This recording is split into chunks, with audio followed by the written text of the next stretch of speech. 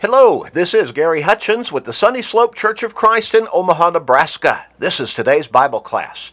Today's Bible class is designed to get us into God's Word for, at least about 12 or 13 minutes each day, and in that way, help us stay strong in our faith, because faith comes by hearing the Word of God, Romans 10 and verse 17. And so it helps us to stay strong in our faith and even become stronger as we continue to be in God's Word. But it also helps us to keep focused on our spiritual lives, on a relationship with God, and helps us to have a better, more spiritually framed mindset to be able to deal with whatever life throws at us. And boy, life throws a lot at us, doesn't it? Well, you know people in your life, I can guarantee you, almost without question, who need this kind of refocusing. They need to be thinking about their souls, about their spiritual lives, about their relationship with God. You maybe can help them make that shift in their thinking, their mindset, in the direction of their lives by sharing these short studies with them. Now, you can do that through Facebook friends, text messages, maybe some other technological means. But make up your mind to help them, or at least to try, by sharing these short studies with your family members, your friends, your work associates, your neighbors, literally anybody and everybody. You may help somebody, or maybe a number of individuals, actually get to heaven. Think what a great impact for eternal good you could be on somebody's life. Share these studies. We're talking about the spiritual blahs. We understand the concept and the principle of Monday morning blahs, don't we? Although they're not confined just to Monday mornings, are they? It can happen any day of the week. But we're talking about a temporary kind of feeling down, temporary depression, lackadaisicalness, just a feeling of not being quite connected, lethargy. You can frame it in different words, but we're talking about it from a spiritual perspective. This is a time that is very trying on people's spiritual lives. Many people are cut off from a whole lot of people around them, if not virtually everybody, because of maybe their age, maybe medical conditions on an underlying basis, and so they're basically cut off from being around people much. And that takes its toll. That's isolation, and that can have a really negative effect in a number of different ways on an individual. But even those who are able to get out, it's just a continual pressure that we're feeling because of what's going on around us. And that can have, ultimately, a really degrading effect on us, or kind of chipping away at our spiritual strength.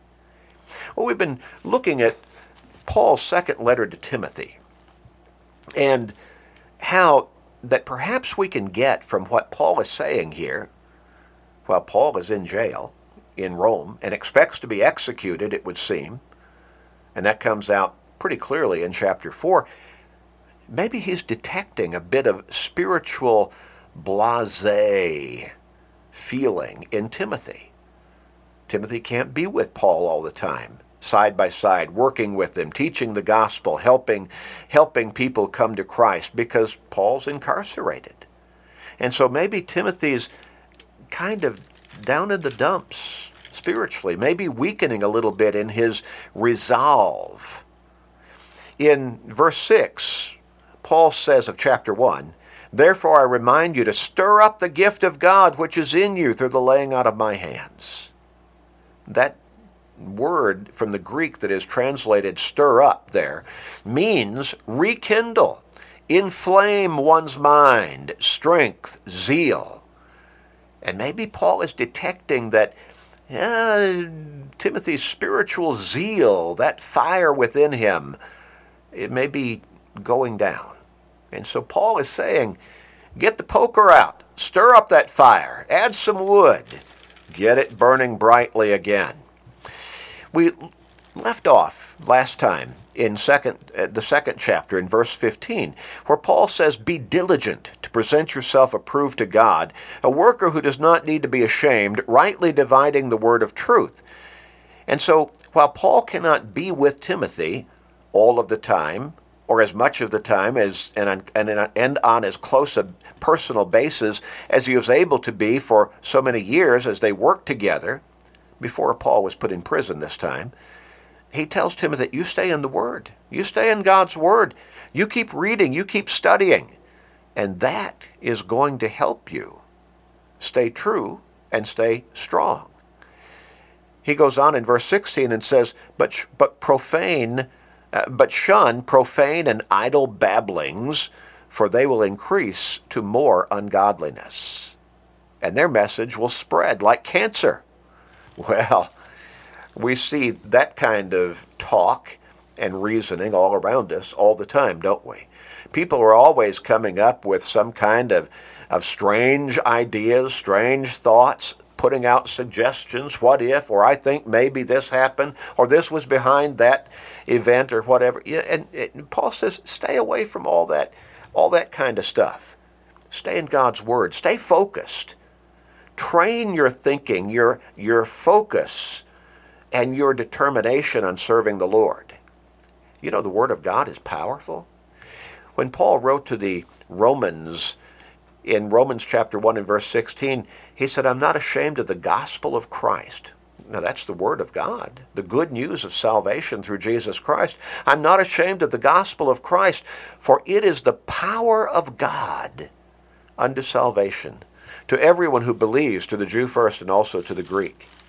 In Hebrews chapter 4 and verse 12, the Hebrews writer spoke this way of the Word of God. For the Word of God is living and powerful and sharper than any two-edged sword, piercing even to the division of soul and spirit and of the joints and marrow, and is the discerner of the thoughts and intents of the heart. Well, no wonder Paul encouraged Timothy and to stay in God's Word, and thereby encouraged Timothy to encourage others to stay in God's Word, because it would sharpen them up spiritually, help them to stay strong spiritually, stay strong in their faith. Very, very important. Verse 19 of chapter 2, nevertheless, the solid foundation of God stands, having this seal. The Lord knows those who are his, and let everyone who names the name of Christ depart from iniquity. God is always watching over us. He knows who is walking with him and who is not. And if you just stay strong in the faith, if you stay strong in your determination to be faithful and obedient to God on a consistent basis, he'll be there with you and for you. 1 Corinthians chapter 10 and verse 13 says he'll never let you be tempted beyond what you are able, but with the temptation will always make the way of escape, that you may be able to bear it. Peter wrote in 2 Peter chapter 2 and verse 9 that God is able to deliver the godly out of temptations. So, Timothy, you stay strong. You teach others to stay strong. And that's vital. Stay in God's Word. That's going to help you tremendously. In verse 22 of chapter 2, he says, flee also youthful lusts, but pursue. And the idea of pursuing is active. Pursue righteousness, faith, love, peace with those who call on the Lord out of a pure heart. Oh, we need to have that focus in our lives, that we are actively pursuing a righteous lifestyle and everything that goes with it. The love, the peace, the faith, the righteous living, and that we're trying to live that example before others and help them to pursue these spiritual matters in their lives. And then in the next verse, Paul goes on and it says, avoid foolish and ignorant disputes, knowing that they generate strife. And a servant of the Lord must not quarrel, but be gentle to all, able to teach, patient. We get caught up in senseless arguments.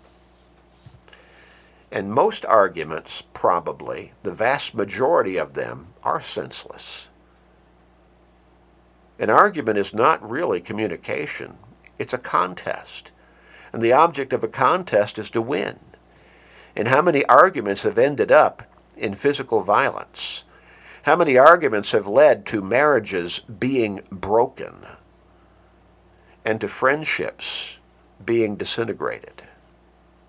We need to stay positive in our spiritual focus. And we need to stay determined in our spiritual focus.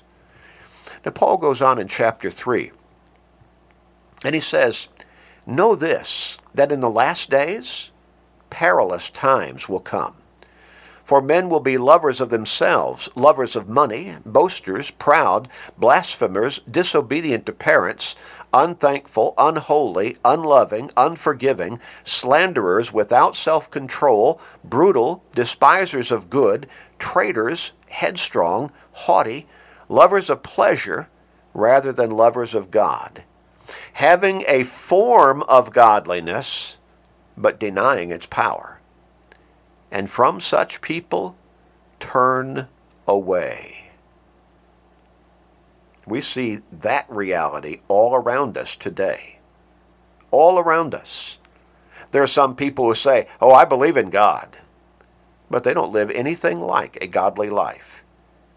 They may try to put on an appearance of righteousness, but if you know them, and you don't have to know them very deeply to see they're not living a righteous life. They're not dedicated to God on a really consistent and devoted basis. They're wearing a name, perhaps, but without living the life. Paul says, be careful. We need to be careful with whom we associate ourselves, because some of that might rub off on us. And so maybe again he's telling Timothy, be careful with whom you're associating yourself. Be careful. Stay true to the Lord. For of this sort are those who creep into households and make captives of gullible women, loaded down with sins, led away by various lusts, always learning and never able to come to the knowledge of the truth. Boy, there are people out there who think they're really smart, and they keep learning, they keep studying something. They keep reading all kinds of matters, but they don't stay in God's Word much, if at all. And so what they're learning ultimately is not helping them get to heaven. We need to be careful that we don't fall into that kind of mindset, and that we don't become influenced by such individuals, but rather we need to influence them. Let's pray at this point. Father, we thank you for loving us. We thank you for giving us your word to guide us. And Father, we thank you for blessing us in so many ways and thereby encouraging us and strengthening us. Please, Father, bless us with your strength, your encouragement, with your peace and calm and patience.